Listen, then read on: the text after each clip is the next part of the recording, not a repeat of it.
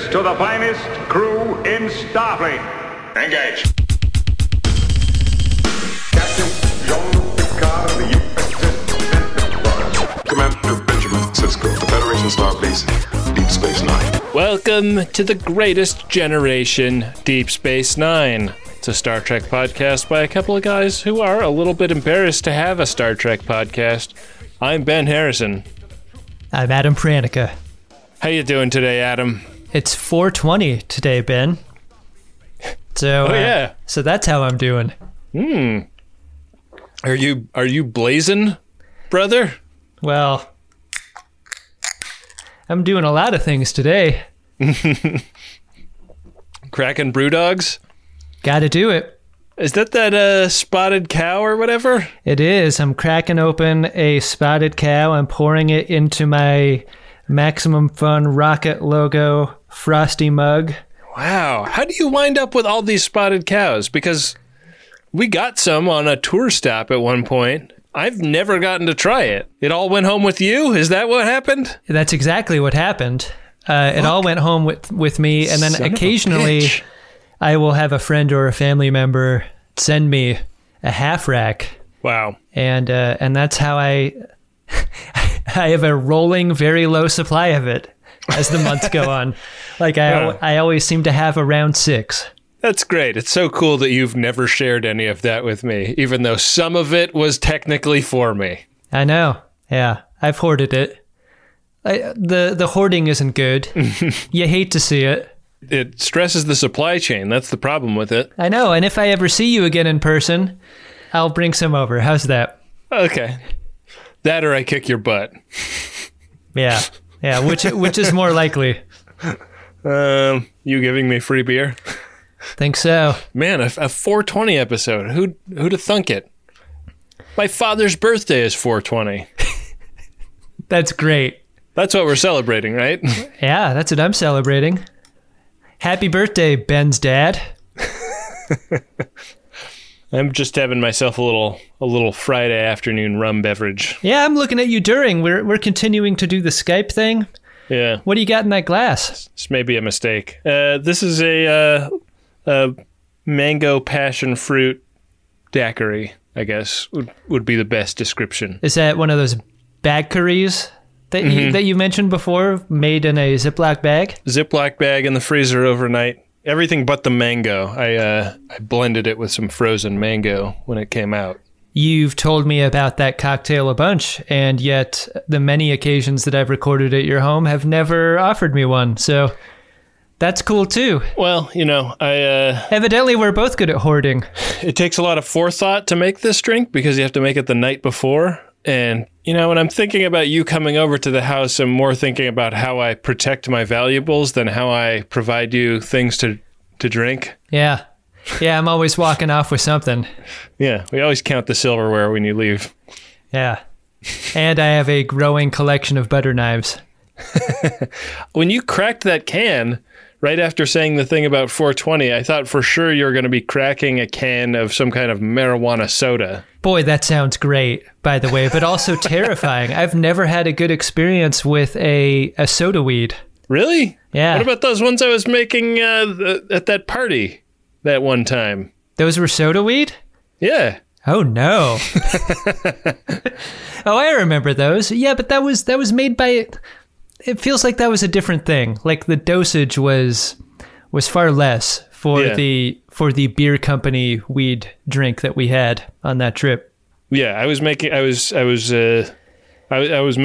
a Radler with it so that it wouldn't be as high of a dosage. I mean, you get a guy like John Gabris drinking a soda weed beverage with like 400 milligrams of THC in it. I don't know how he does it. That seems like it would be lethal. Yeah, I can't imagine that. On a recent bonus episode of Friendly Fire, the hit podcast.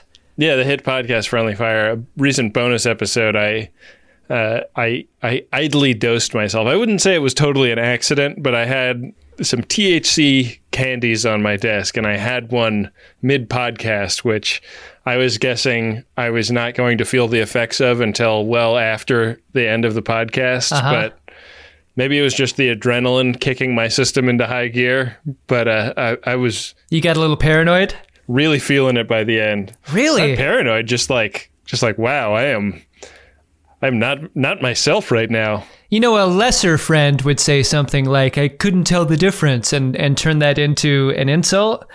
But I'm saying that, and by saying that, I'm complimenting you. Like, I could not tell the difference, and I think it's because you just shook it off so ably. I hold it together. I know how to maintain. I don't do that. I fall apart. Yeah. I will say that I, given the stresses that everyone is going through, have been like self-medicating maybe a bit more than I'm proud of lately. Yeah? Yeah. That's something that I've yet to do or really lean into. I think part of it is the scarcity of materials. Ben, where do I get the materials if I run out? God damn it. But also, I want to keep my wit. I feel a strange sense of paranoia that, like, I want to be ready for something unforeseen. If this does turn out to be a fast zombie scenario, you want to be able to run. That's what I'm saying. It's an ugly thought, but I'm haunted by ugly thoughts these days. Yeah. I don't want to be. Maybe that means I should be getting into the jazz gums a little more liberally. And you know what we should do? We should commit to do is playing a little more jazz horse for our health. Tell me you love jazz. Horse, earth horse. Okay, boys, saddle up. You're as handy with a shooting iron as you are with a woman's heart. I'm beginning to see the appeal of this program. I suggest you find a new line of work. It's okay, girl. Just a scratch.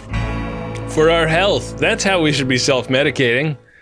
Chilling out with some jazz horse. Let's make a jazz horse date for either tonight or this weekend. Let's do that. That sounds so nice. The last time we did that was like 6 months ago. I know. And it was very badly stymied by the fact that I thought that I could just use my my iPhone headphones to talk to you guys through my controller. Yeah. And they did not work. So I went and bought a fancy set of video game headphones, which is like the most extravagant, useless thing I've ever bought, because we never did another jazz horse hang. We VR headseted ourselves again. We did that thing where we thought we had a good idea that took a little money. We tried it a couple of times and it failed, and then we never used it again. Look, we're gonna dust off the headphones, Ben, and we're gonna make it right, and it's gonna be for our health. Maybe we should dust off the VR sets too. Yeah, can you do jazz horse over VR? I think we should do that Star Trek game over VR. All right. And broadcast it. You know what? For the world to see. That doesn't sound very therapeutic to me. We should try it again. All right. That's what I'm saying. All right, fine. Yeah, everyone's doing Twitch streams these days. Yeah, Twitch is going crazy right now. Why not us? Twitch. Podcasting is down industry-wide and Twitch is up. Yeah, it's time to buy high on Twitch. Yeah, we got to get out of this sinking ship. Yeah, this has been a terrible mistake. On paper, will today's episode be a terrible mistake? I don't know. If I were to pitch you the idea to this story, if you would want to buy it, Ben. But let's talk over what actually happened. The episode we actually get is Deep Space Nine Season 6, Episode 10, The Magnificent Ferengi. Do you realize how incredible this is? No, of course you don't. Looks like Lita is picking up bartending shifts at Quark's now.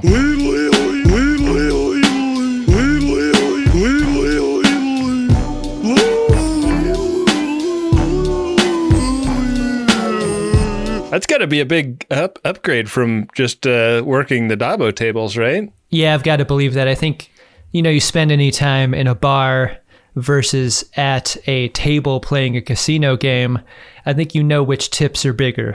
Dabo girls aren't croupiers, are they? They're not like running the games. Or are they? I feel like both in the last episode we got a glimpse of the Dabo table, and a little bit in this episode, it doesn't look like we get Dabo girls anymore. What happened? Maybe Quark stopped being such a misogynistic asshole. Hey, good for him. Yeah. He's getting better. He put Lita behind the bar. That's good. That's got to be a promotion, right? It's got to be. You don't see her pouring drinks, though. I wonder how her drinks are. She seems to be a dedicated person. Like, I bet she would take it really seriously and do a good job. Yeah. I miss going to bars. Some great news in this scene, Adam. Squill is back on the menu, boys. Yeah. I mean, speaking of missing things, everyone has been eating unadorned pancakes for months and months. Just dry-ass pancakes. Every supermarket you go into, you go down to the sauce of Squill aisle, and it's just empty shelves. A limit of 2 only when they even have the stock. Yeah. It sucks. You try and order it on Amazon, they're back-ordered. No sauce of Squill anywhere. No. This turns out to have been some scheme by the consortium on the planet that grows Squill. You're saying there was a Squill squeam? Yeah, they had a Squill squeam. They were trying to squapress the squapply of Squill. Squill squeam was my least favorite character in Transformers. Okay, let's just quit this stupid podcast now. I'm like almost done with this fucking giant drink I made for myself. I'm crossfading and firing on all cylinders. Wow. And unlike you on the hit podcast Friendly Fire, people can tell. Quark has secured a couple of crates of sauce of Squill, because he had some... He's trying to tell some story about this. I once did business with the nephew of the cousin of the stepsister of a friend of the secretary to the consortium's chief accountant. But nobody really cares about this story. Right? I mean, it's sad because Quark is sincerely feeling great about this story. This isn't... Like, I feel like you can tell when someone has like gathered the people around in order to tell a story that makes them look great. There's the darkness that is about ego inflation. Yeah.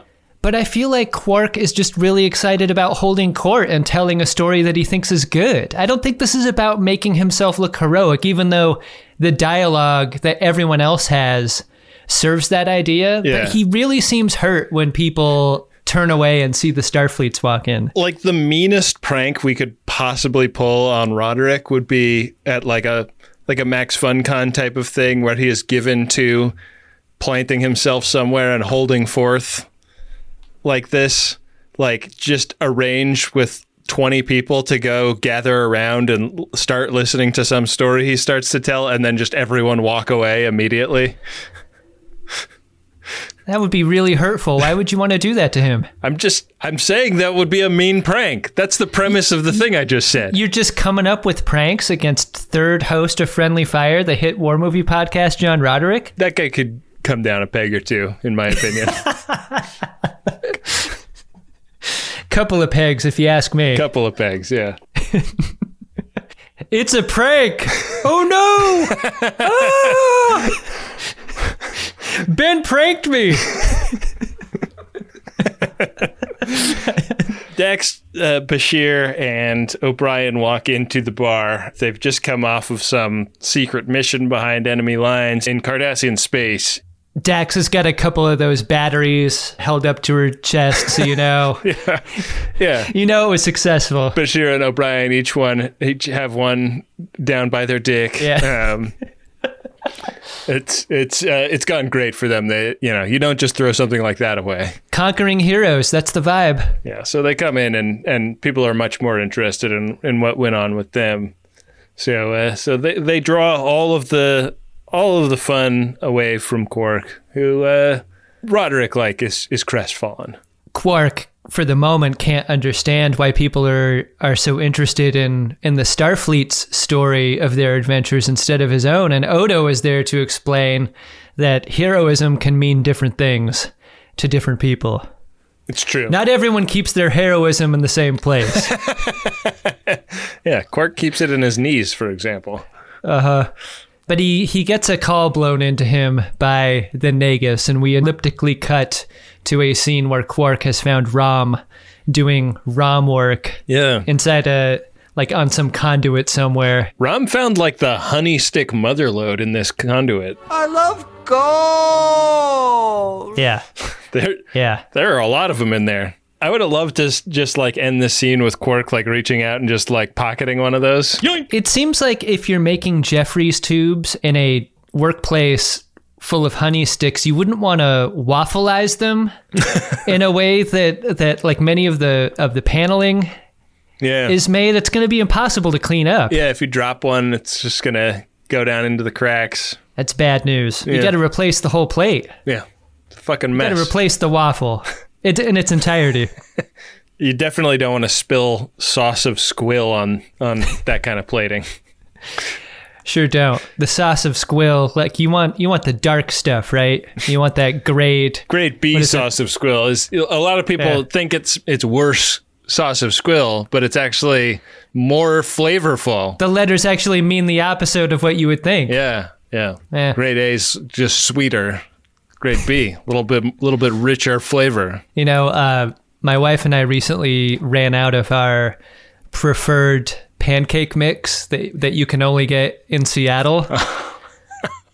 It's great. It's very popular to Seattleites, and we ended up mail ordering it, and you can only get it in quantities of like 4 boxes.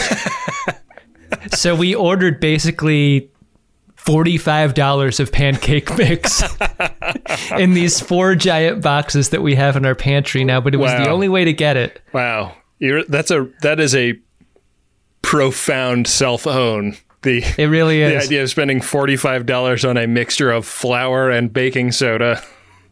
I knew that would be the angle that you took with it, but we were feeling homesick, and that stuff has unique properties. You can't just make it. Oh yeah, I'm sure you can't.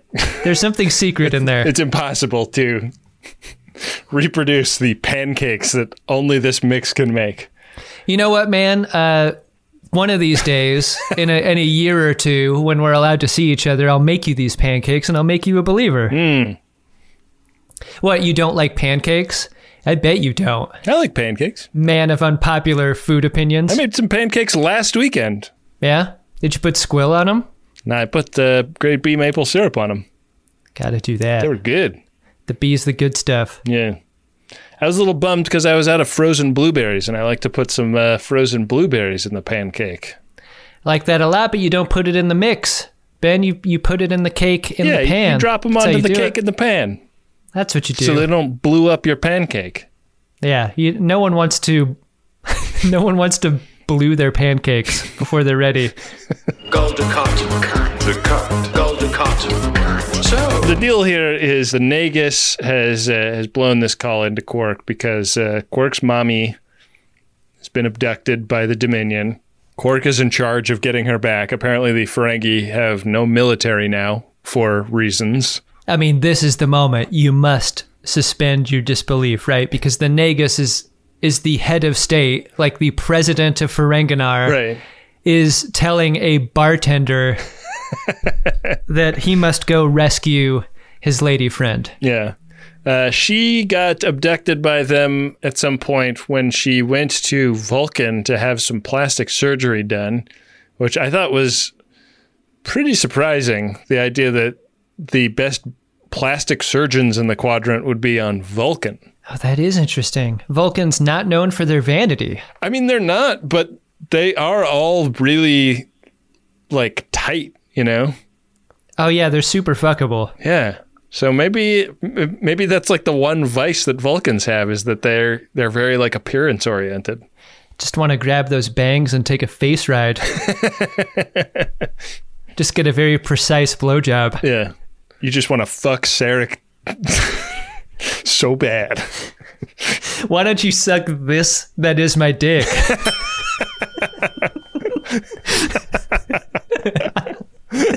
Fucking Sarek. Eat it. You fucking terry cloth Batman motherfucker.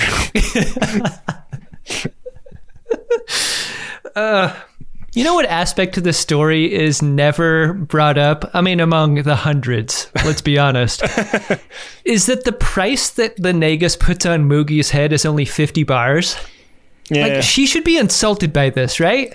I just never know what any of this is worth to anyone. Yeah. You know?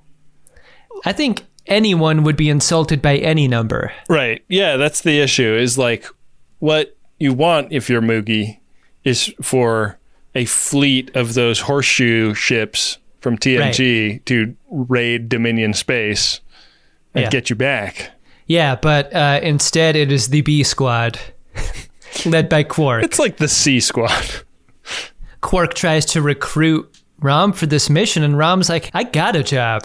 And it's right here, tending to these honey sticks and this honeycomb. He has to break a lot of news to Rom here. Rom, brace yourself. I have bad news. Because Rom didn't know that Moogie and Nagus Sek were in love. No. That it's been going on for years. No. He didn't know that his mom was secretly running the Ferengi Alliance. No. All of this is coming as news to him. The fact that she's been abducted, news most of all. They get distracted enough by this conversation that as they are crawling through the Jeffries tubes, they open the wrong door and stick their heads out into Sisko's office. May I help you, gentlemen? I love this scene. That was great. It's very Little Rascals-y. Yeah. I am a total sucker for any time a character looks through a window or two or more characters stick their heads out from beyond a corner in anything. Yeah. That's tons of fun. When Larry and JB Smoove do it in the Coffee Beans episode of this most recent season of Curb Your Enthusiasm, I had to pause the episode. I laughed so hard. I really appreciate this season of Curb Your Enthusiasm. Yeah, it was fucking great. Ben, I want to go back and pick up something before we move too far away. When Quark bullet points all of this information for Rom, did you notice that his no's are in the first 3 notes of Also Sprach Zarathustra? No. No.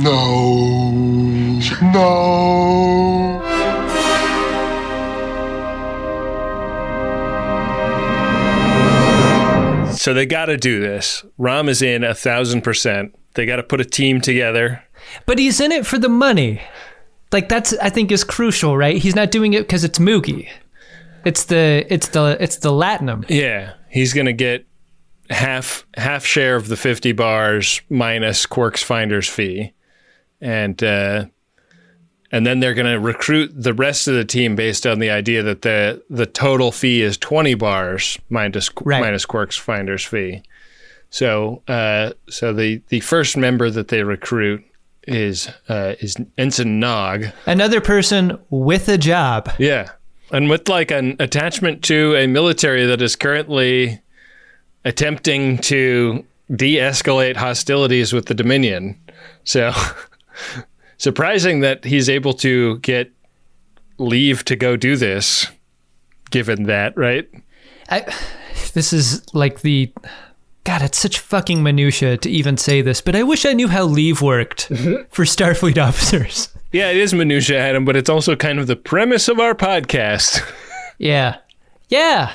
I wish I knew too. It's still like the Latinum is the tempting element of this thing. Right. It's not whether or not he has time off. Right. It's both the Latinum and the power, because the thing that really gets him hooked is that he'd be the mission equivalent of Worf for the mission. You could be the team's drill instructor. Right. And that is so tasty. Yeah, this is sort of the opposite, right? It's first you get the power, then you get the Latinum.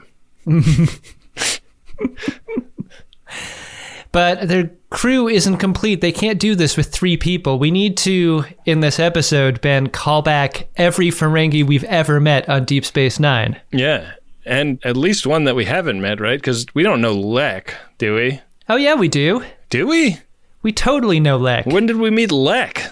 Lek was in the episode Ferengi Love Songs. Doing what? That was the episode where Quark discovered that Moogie and Zek were in love with each other. And what did Lek do in it? Lek worked with Zek. Lek worked with Zek.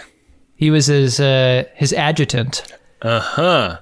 Well, Lek is is the knife expert for this team. Guns for show, knives for a pro. Not your typical Ferengi, much more motivated by his bloodlust than by remuneration. Right. He says out loud he does not care about Latinum, and that fucking shatters these guys' brains when they hear that. Yeah, I mean, he should be thrown in jail for even saying that, right? Right. That should be against the law.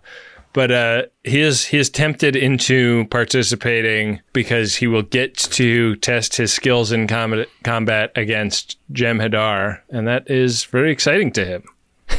These skills we come to discover are laughable. So I don't know why he's so excited. Yeah. I mean, would it have worked though if they weren't laughable? Like if this guy was like a totally devastating badass, would you have believed him as a Ferengi? I don't know. I mean, I think it might have been interesting if one of them was just really, really good at this instead of them all being terrible. Yeah. But I guess it's that title is given to Quark, right? Because he's the one that later on is so frustrated by everyone's inability to do anything strategic. Right. I thought a lot in this episode about how dangerous the Ferengi were in TNG. Like, they were goofy and embarrassing, but they were also getting over on the Enterprise crew pretty routinely. These Ferengi don't feel that capable, you know? I was thinking about what changed, and the absence of the phaser lasso is what changed. Ben, you got to bring that thing back. The fur and the phaser lasso go away, and they just turn into jokes. What happened to the fur? I don't know. Bring it back. Bring back the fur. Maybe it's like the ROMs in Star Trek Picard. You get your Highland Ferengi and your Lowland Ferengi. Oh. You know, the Highland types are the fur and lasso type. Yeah, because the wet, muddy Ferenginar of Deep Space Nine is not a place where fur would be that adaptive. No, it'd be a disaster. Yeah, it'd be real messy. You'd be getting mud in your fur all the time. It'd be stinky too. You know that. Yeah, they go bust Cousin Gala out of jail at Starbase 3 blah blah blah. You know Gala from the Lord of War episode of Deep Space Nine. Yeah. And you know Starbase 3 blah blah blah from establishing shots of earlier this season episodes of Deep Space Nine. Yeah. We're making all the callbacks. Yeah. They get everybody together in Quark's bar. They're having a meeting chaired by Nog, who is talking them through schematics. He's got them looking over a schematic of a Jem'Hadar holding facility. So they're talking about a guns hot rescue raid in this scene. You can tell that Nog is a little bit drunk with like the equivalent of new rich. He's like new power. Right. Yeah. He's drunk on it and using it in more extravagant ways than somebody who's used to having it. Don't be ridiculous. You mean don't be ridiculous, sir? And a holding facility is a place that we've seen, right? That's the gladiator camp that Worf and Martok were kept in, right? Yeah, they better hope that none of them get thrown into that circle, because none of them could hold their own against a Martok type. No, I mean, that'd be easy pickings. But the team is not complete yet, Adam. No, it sure isn't. Enter Brunt. Ex-Liquidator Brunt. Apparently, he has his employment with the Ferengi Commerce authorities has been severed.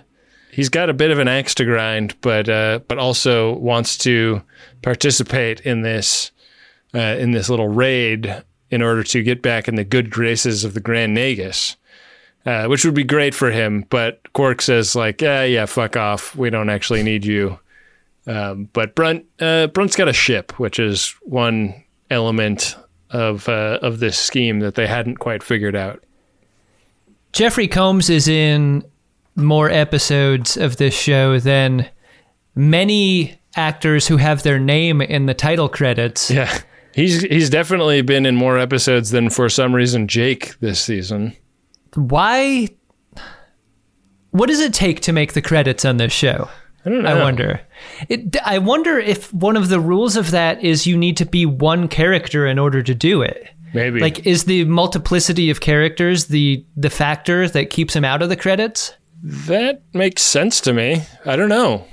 I mean, who knows the vagaries of Hollywood contracting? Star Trek credits also always include the character name, and I wonder if that's... I wonder if it's just too much work to change the credits every time for Jeffrey Combs, because it would always be a different character. Yeah, it would cost a fortune. I mean... Like, you'd give him Character Cloud to cover them all. Yeah. Jeffrey Combs as, I don't know, one of 3 or 4 different guys, maybe. They'd have to roll his characters like credits. Like end credits. To be quite honest about it, I was in a pail. Mr. Bucket, I have to revert back to my living state.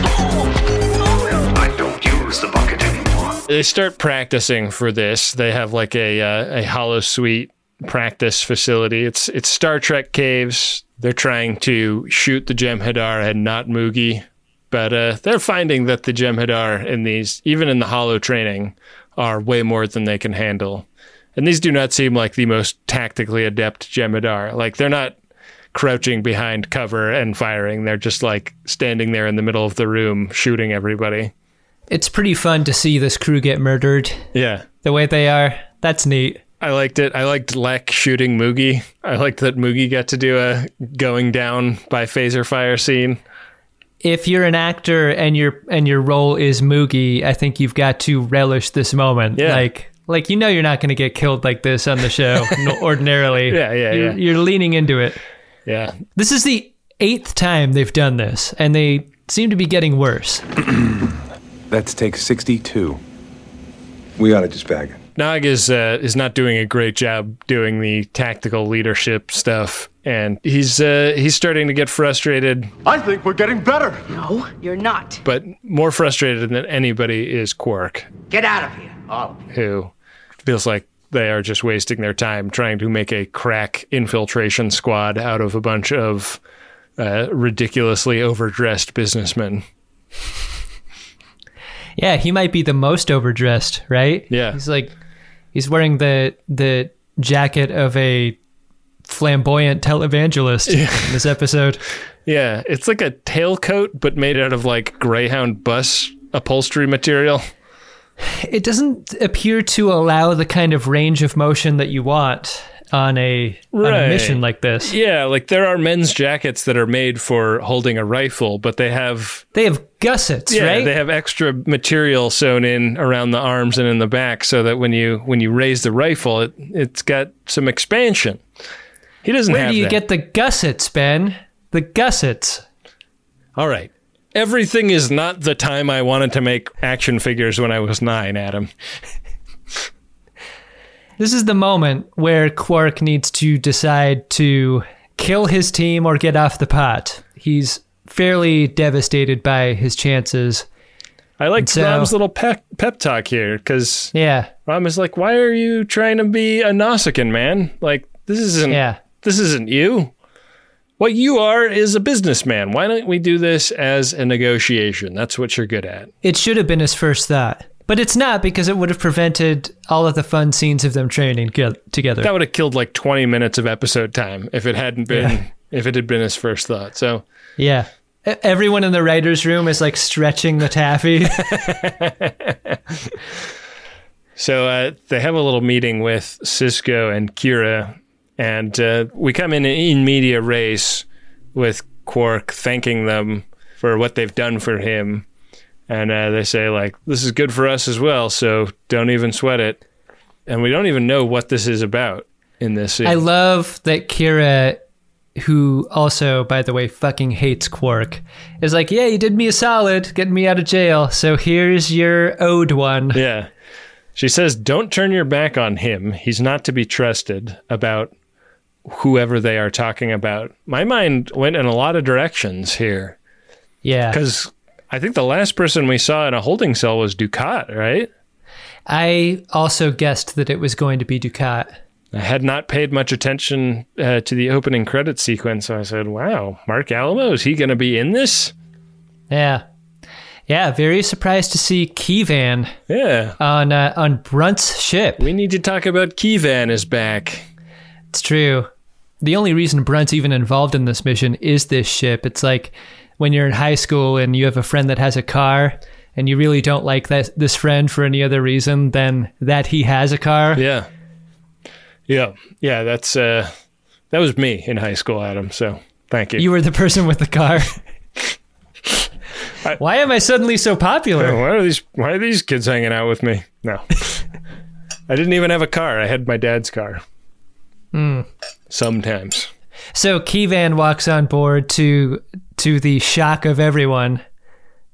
What you want to do when Keyvan arrives is introduce Keyvan to everyone else who's there, and Ram does a good job of that. Hi.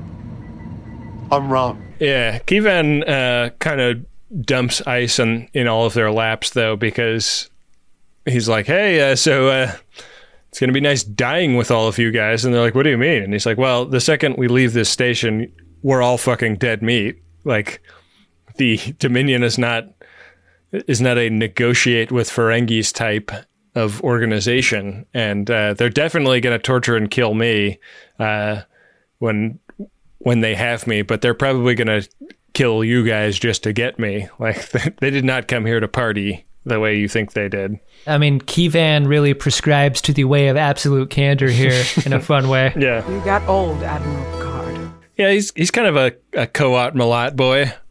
Yeah, really is. So they head out, and where they're going to be doing this deal is Empok Nor. That's right, the tilty Space 9 of the quadrant. It's always tilted. That's how you know it's Empok Nor. Yeah. They come in, they scan for life forms.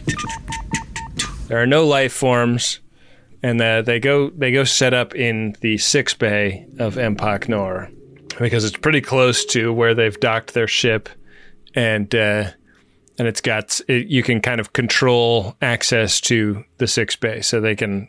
It's a defensible position on Empok Nor. Empok Nor is really the Cardassian Kangol hat tilted on Samuel L. Jackson's head of Cardassian space stations. It's like if you combined a Sam Jackson Kangol hat with with an auto junkyard where you can go like pick and pull spare parts. Yeah, that's exactly it. So, yeah, perfect comparison. Yeah, so they're trying to get this room set up. I like it. They eyeball the entrances and exits. They take inventory of the gear they have around them. Much of it is medical. Yeah. They set up that alarm system that tells them if a ship is entering. Yeah, and approaching. They set up the thing to prevent unwanted transports so that the Dominion can't just grab Keyvan and leave without even boarding the station. Nog is just as rigid in his leadership qualities as ever, though. He is really pointing fingers and delegating tasks. Yeah, he's really drill sergeanting them. Yeah. Telling them that he'll unscrew their head and shit down their neck, that he will peel their face off with his teeth, etc., etc. If you have some thoughts on my situation, you address me as your superior and not like one of your ass pals. As much of a downer as he is, in his attitudes, it's Keyvan that is the real downer of the group. Yeah. Anytime he begins to speak, he's telling them that they're all going to die. Keyvan doesn't seem that upset about this, right? Like it's kind of an interesting character choice that he's the guy that was honor bound to take his own life when he was captured by the Federation, but and didn't and he chose not to. But then he's also like, as far as we can tell, not shitting himself at all about the fact that he's about to die at the hands of the Dominion when he is given back to them. Like, he had the chance to Jeffrey Epstein himself a number of times. Jeffrey Epstein, who famously killed himself in prison. And that is exactly what he did. There was no like foul play at all involved in that. Nothing weird happened there at all. Yeah. They've got some time to kill before the Jem'Hadar show up, so they set him up with I think it's Gala that's going to be watching him for the first shift, and they all go to sleep and then wake up, and Gala has lost track of Kevon. Gala fell asleep on watch. Yeah, Gala sucks. Can't do that. Yeah. He's an arms dealer, not a soldier. I think anyone would have fallen asleep on watch, though. This is sort of a motley crew. Yeah. Yeah. None of these people are like super sharp. Come to Fort. Come to Fort. What are you doing? What are you doing? Come on, what are you doing now?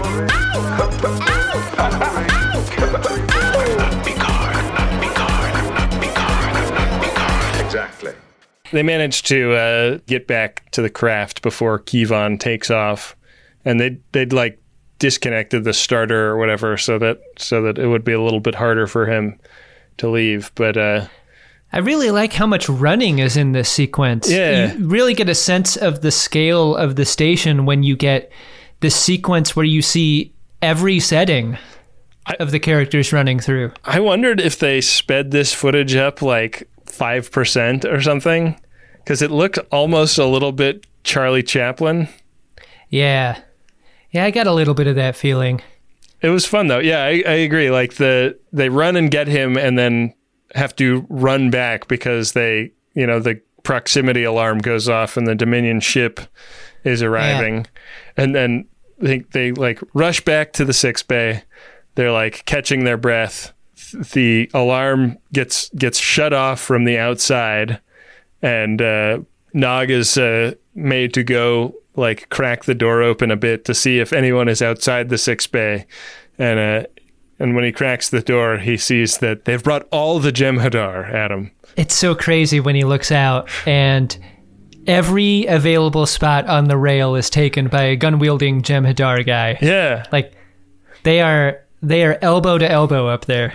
I thought that was great. Like, I feel like a huge percentage of the budget of this episode was just on the extras that they put in Jem'Hadar makeup, because that can't be cheap, right? Like, getting like 25 guys in that makeup. The promise of the Jem'Hadar is always overwhelming force, and you get it mostly by reputation and not by seeing it. Yeah. But this is one of the rare examples where you really see it. Yeah. They're so outgunned that it's absurd. We are outgunned, outmanned, outnumbered, outplanned. It's totally nuts. And they start hearing, calls from outside to like come out and start the parlay. And Kevon is there to say like, like they brought everyone because they're here to kill you. Like, this is not. Kevon is really the newt of this episode, I think. Right, yeah. It won't make any difference. The family goes out to negotiate. I guess that makes all this worthwhile. Don't you start with me, Quark. And they walk right out into the kill zone. Right. And who do they meet but another Vorta, played by Iggy Pop. Did you clock him right away just by voice? I sure did. I saw his name come up in the opening credits, and at this point, like, most of the episode has gone by. Like, he is not revealed till like about the 30-minute mark in the episode. And I was like, where is this Iggy Pop character going to be? And boy, he has a great face for Vorta makeup, because the like side lobes coming down on the ears really make him look alien. Yeah. Hey, Yelgren, why the long face? He's got a great face for Vorta. You're right. And a great voice for it too. I feel like most other Vortas we've met have a higher pitched or Adam Pranica style voice. Yeah, and Yelgren's got a deeper voice. I'm glad I was here to witness it. Yelgren is a real no nonsense, no bullshit type Vorta. Like, right. He does not have time for this stupid negotiation. He's not interested in negotiating really. He has to. So yeah. The interactions are very like to the point and businesslike. And what Quark arranges here is, all right, like, here's how it's going to work. Like, you're going to send all of these Jem'Hadar back to your ship. Your ship is going to start traveling toward Dominion space at all deliberate speed. And then in like 30 minutes, we're going to do this prisoner exchange, and it's just going to be you and us. And maybe you can keep 2 of your Jem'Hadar maximum. For some reason, this is a thing that Yelgren agrees to.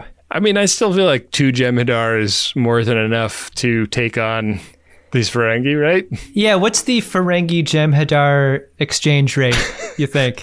I think it's 10-1. I think it's an easy 10-1. I think at an airport, that's more like 7-1.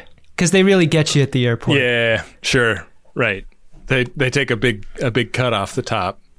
Right. But if you can wait and do it with your bank, 10-1. Sure. Speaking of cuts off the top, I feel like Yelgren is really rocking an extremely high top fade. Yeah, you don't get to see like a lot of Vorta together that often. Yeah. So it's fun to cut back and forth between him and Kivon. Yeah, I like that a lot. They also have to establish something important in this scene, which is whether or not Moogie is a gold. Right, and you just have to stab her to find out. Yeah. It's that falls to the grandson. Yeah, it's Nog that does it. Yeah. Something that has always driven me nuts about movies and television is that whenever somebody needs to get some blood from someone, they do the knife across the palm. Like, I can't think of a worse place to have a knife wound than your palm. It's also the most painful place to be sliced, right? It's the most painful place. It's the most debilitating place. And it's going to take the longest to heal because that skin moves the most. Are we assuming dermal regeneration is going to happen, and that's why it's a consequence-free slice across the hand? Oh, yeah, I guess in Star Trek it's less consequential. Shit, I didn't even think about dermal regeneration. Morn. Dear sweet. Morn. You near, buddy? Stop. Hammer time. They get back to 6 Bay, and everybody is super impressed with Quark because he basically told the Dominion how it's going to be, and the Dominion agreed to it. Like, he looks very badass to all of them in this moment. He does. I mean, it's that danger, though, of celebrating too soon, right? Right. Well, it's that combined with Rom can't be excited and not let some key information slip. Right. Because they're all geeking out about this, and Rom is like, this is going to be great. I can't wait to whack up that 50 bars of latinum. 50 bars? You said the reward was 20. And this is an argument that turns hot enough that a rifle goes off, and all of the Ferengi manage to duck, but Kivon gets the rifle blast right to the chest. It's a smoking pit, and he face plants on the floor of this 6 Bay. I love it. RSVP Kivon. His last words were, "I hate Ferengi," and I feel like Kivon kind of says what we were all thinking in this episode. Yeah, we have become Kivon in that moment. We am become Kivon. Yeah. This is bad. This is really bad because the thing that Quark negotiated is now in danger of being blown up because they have no thing to exchange for Moogie. It's a fucking crisis, and you know, there's a ticking clock here too, right? Because they had a 30-minute timer that they set with the Vorta outside, and now they've got a dead Kivon. We got a dead Kivon here. Nobody cares. But you know, a couple of Jem'Hadar who are going to be none too pleased about this bullshit. So the exchange rate on a dead Kivon is even worse than an airport Kivon exchange rate. Right. What is it's like half of a dead Kivon equals 10 Ferengi equal 1 Jem'Hadar. Right. Oh wait, no, that doesn't work. Because that would mean that Jem'Hadar is less valuable than a Kivon. Aren't they, though? I think it's 100 dead Kivons to 10 Ferengis to 1 Jem'Hadar. Wow. You really think the Jem'Hadar are worthless? No, the Jem'Hadar are worth the most. Really? I don't get this math that you're doing. You're so high right now, man. I mean, I always do the money exchanger at the airport. That's my problem. Yeah. Very bad in international travel. That's a sucker's deal. Yeah. My wife would dry heave if she saw you do that. I choose convenience over value. Yeah. It's bad. So Keevan has fallen in a room chock full of medical equipment, and it makes you think that his wounds may be survivable. They start putting those little stick-on computer deals on his forehead and stuff. You think you're going to get a bit of a clip show here. Yeah. The portable clip show device. But these are just little neural stimulators. And when Nog puts one on him, Keevan's arm reaches up and smacks Nog across the forehead. Okay, that's just about the most awful thing I've ever seen. The Ferengi think that the day is saved, but Nog explains, no. That was just like an autonomic reaction. But I think we could use this to our advantage. So they find the crate of neural stimulators and stick them all over this dude. Has anyone here seen Weekend at Bernie's? I think I've got an idea. Just gonna have to trust me. This Weekend at Keevan's plan just might work. They need a little time, though, so Quark has to run out into the hallway and stall with Yelgren. But he says he wants to change the spot for the exchange to over by the airlock where their ship is docked. Yelgren's a little bit cheesed about this, but understands why Quark wants to make a hasty getaway once he's got his Moogie back. So they agree. They're gonna go meet up in this hallway, and we get this scene right where it's Yelgren and a couple of Jem'Hadars and Moogie down at one end of the hallway, and Quark and Zombie Keevan down at the other end of the hallway, and they like count down, and then the prisoner exchange starts, and Moogie starts walking toward Quark, and then over in the side of the other hallway, Nog is sort of trying to play quap with Keevan and make him walk toward Yelgren. I love that the controllability of radio-controlled Keevan has all of the accuracy of like the old Radio Shack RC cars that you used to get when we were little, like the worst RC cars. Like you'd put in a control input and then the truck would turn 5 seconds later and then go into a curb. Yeah. Really Quap bad. is hard, man. Yeah. So Keevan makes it like 3/4 of the way there before he kind of veers into a wall. This distraction is enough for Lek and company to throw open a door and take out the Jem'Hadar. One of them goes down with a knife, and I think the other one gets shot. Yelgren ducks and does not get killed, but all the threats are off the board. So this is victory Ferengi. Do we get to celebrate this time again? Guess so. There's a lot of celebration in this episode. There is. I mean, they're happy to have Moogie back. They decide to give Yelgren to the Federation as a thank you for giving them Keevan. Yeah, and it's kind of a big gift, right? Because Yelgren's going to have more up to date information to be debriefed of than Keevan did. I hope we cut back to Keevan every once in a while in the episodes ahead. Of him bonking against the wall. Yeah, I want to know how long those batteries last. Yeah. What would go first, the batteries or or would he just like start rotting?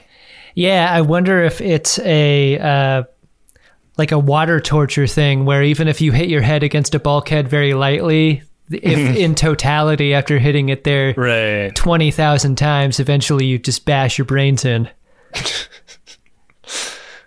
Yeah, I hope they keep doing that cut so that we can find out. So Quark gets to experience the heroism that he was kept from in that first scene. He gets to know what it's like. Yeah. He doesn't know what it's like. He has to ask his brother. His brother says it feels pretty good. And Quark agrees. Feels good. Yeah. You think Yelgren kills himself the way Kevon was supposed to? I mean, that's the promise, right? Yeah. That's what we've been told. Yelgren's not going to make it that far. I want more Yelgren. I know. Like, Yelgren was such a great character. Like, I feel like... Are we going to get a Wei-Yun Yelgren conversation? Yeah, or like a makeout scene or something. I want that. You really want to do this? Here, now, okay, let's do it! Did you like the episode? I like Yelgren. Yeah, I think I like the episode, though. I mean, this episode tells you very early on, do not take this seriously. Yeah, this is going to be one of the silly ones. And I took that message to heart, and I think that made the episode quite enjoyable. I had to say, like, the previous episode, Statistical Probabilities, was also a episode with largely silly characters that I think also signaled not to take it super seriously ahead of time, but I think I like this episode a lot more than that one. Yeah. Because it just felt, I don't know, it was a more interesting story. I mean, unlike our hit show Friendly Fire, I think we can credibly compare episodes of Deep Space Nine, especially within the same season. I like the thing that made me a little sad about Statistical Probability is that was like a Bashir centerpiece episode, and we rarely ever get those. I feel like we get a lot of Quark centerpiece episodes like this. Yeah. And I think for the most part, they're better. Yeah. Do you think that they're keeping track of that as actors? Like, they've got to be, right? Yeah, it makes me think that like a lot like SNL, where I wonder if the actors are sort of pitching the writers in like, you gotta give me an episode, guys. It's been a while since we've had a Bashir ep. Why don't you cook something up? Like, is there that kind of jockeying for time? There's got to be. Yeah. Right? Like, if you're Alexander Siddig and you're looking like, wow, there's been like 10 episodes this season, and I've only gotten one that's kind of centered on my character. That's not good. Yeah, it's got to feel bad to week in and week out get in the chair, get the makeup, get the costuming, and then do your 6 lines and be done with it. You got to really kind of ache for your A story if you don't get it. One thing I noticed about these two episodes 9 and 10, was that I think 9 was the last episode before Thanksgiving in 1997, and 10 was the first episode after Christmas.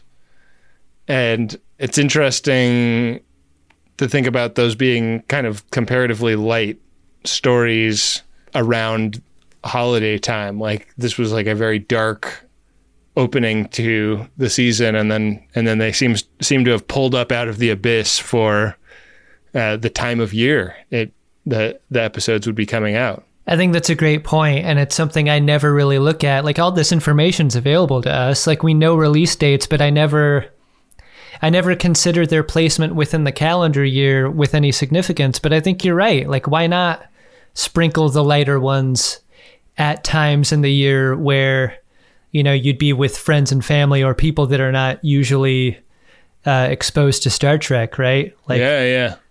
I think these are broader themes and situations where you don't really need the entire backstory of these characters to appreciate what's happening. Right. And then your mother-in-law is there like, why is that guy's ears so big? What's his deal? What now what's a Vardo again? Is he going to take his shirt off and sing some songs at some point, or? Now these guys are Farningis, right? Well, do you want to see if we have any Priority 1 messages in the inbox, Adam? Sure do. Priority 1 message from Starfleet coming in on secured channel.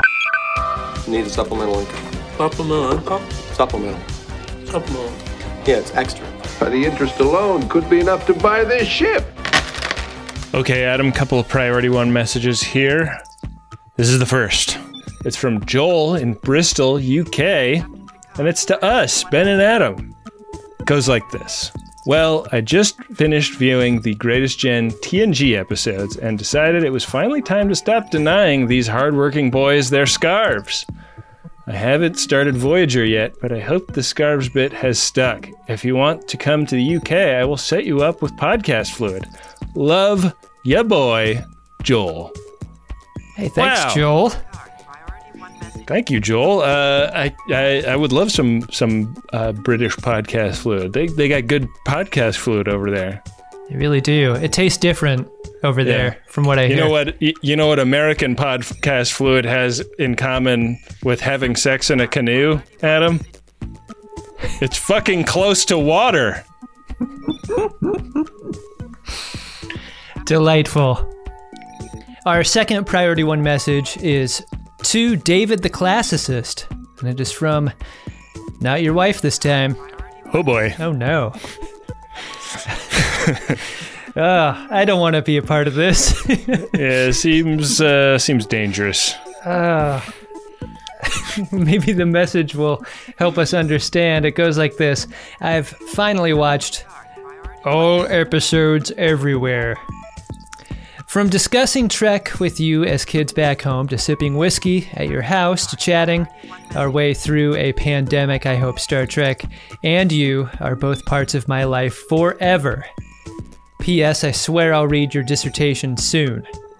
Thank you so much for telling me about TGG.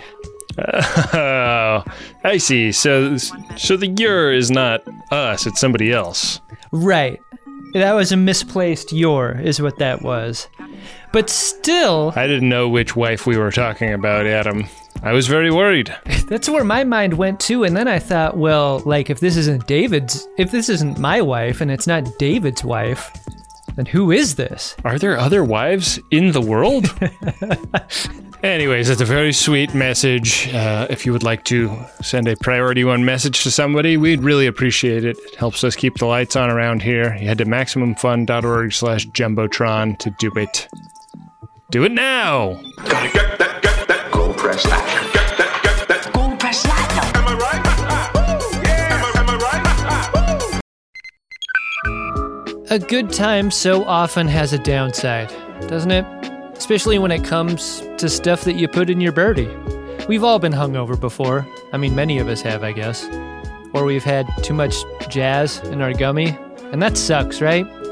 Because you don't think about the time after the good time that you've been trying to have a good time.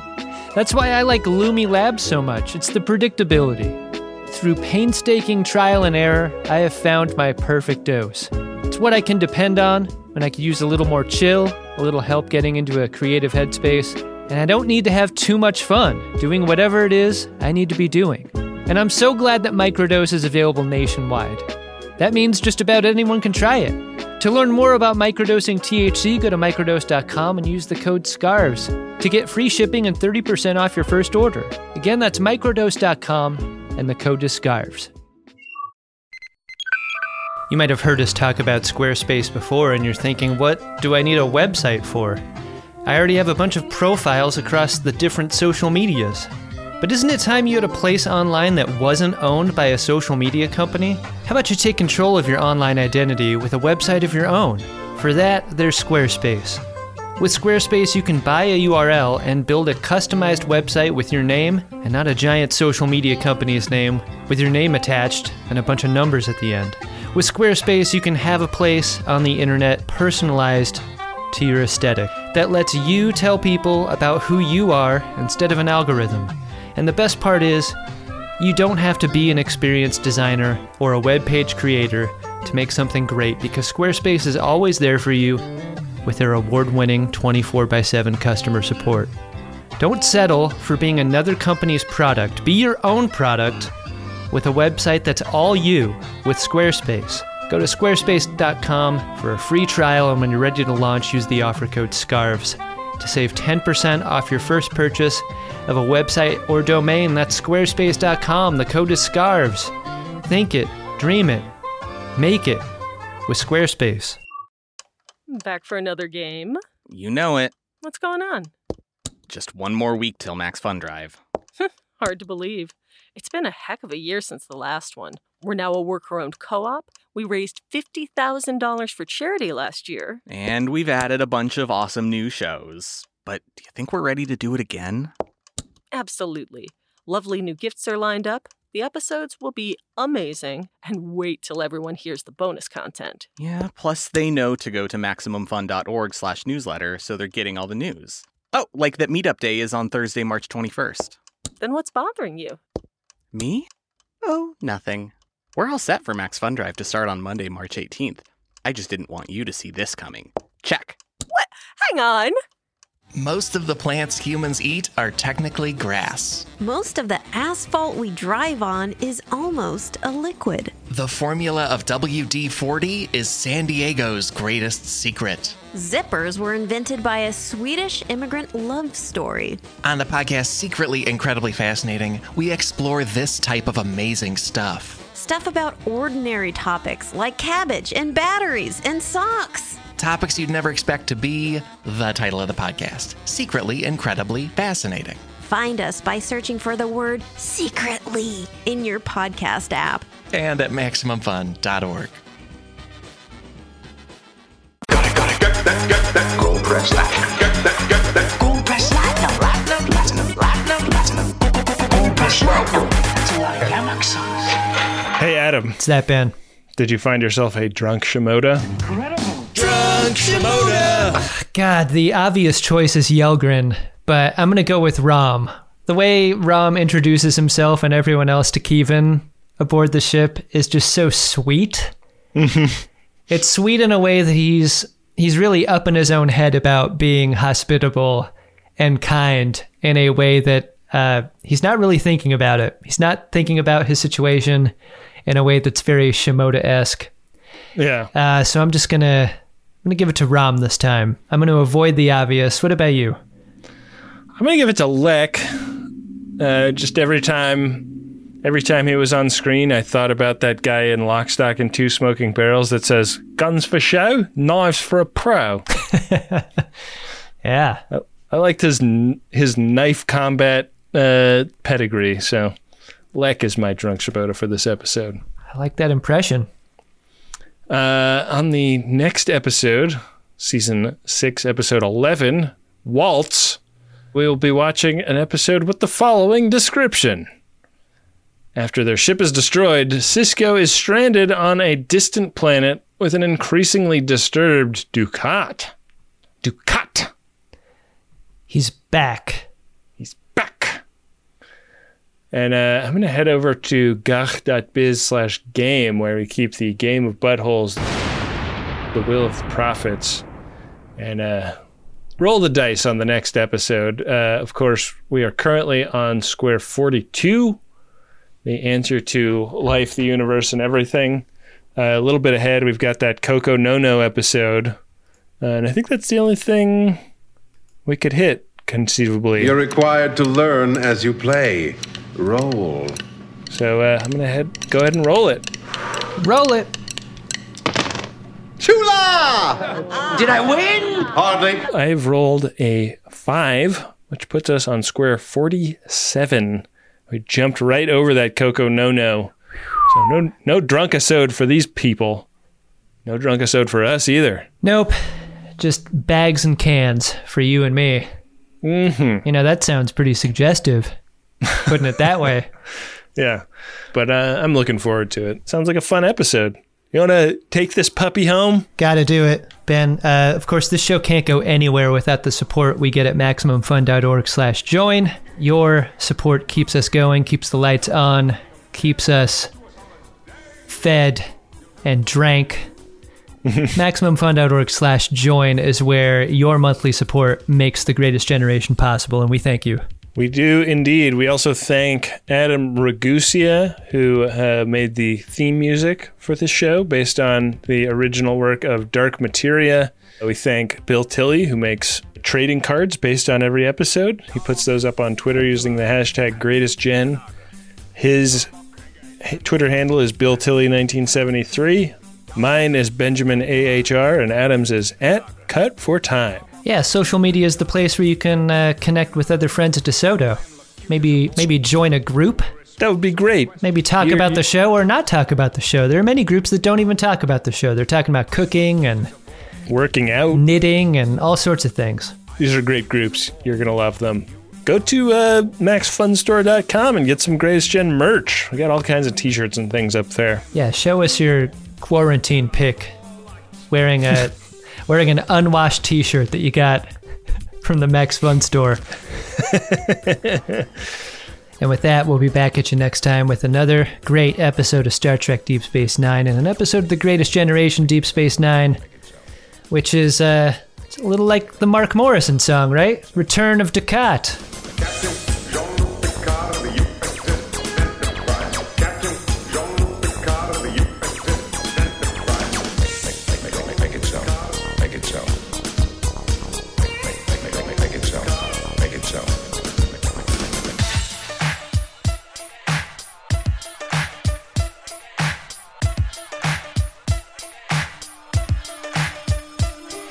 You lied to me, even though you know I see 4 lights. You lied to me.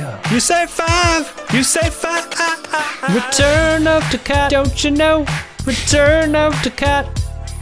Return of Descartes. Oh my God, you know that I'm Descartes. Here I am. Mark Morrison.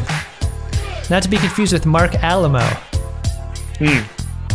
Plays Gul Dukat. Well, that'll be next week. We're really holding the show hostage here at the end. Yeah. The show is Moogie, and we are all the Jem'Hadar. We're whoever the Ferengi was that shot Moogie in the simulation. I'm pretty sure that was Lek. That was funny. Yeah. MaximumFun.org. Comedy and culture. Artist owned. Audience supported.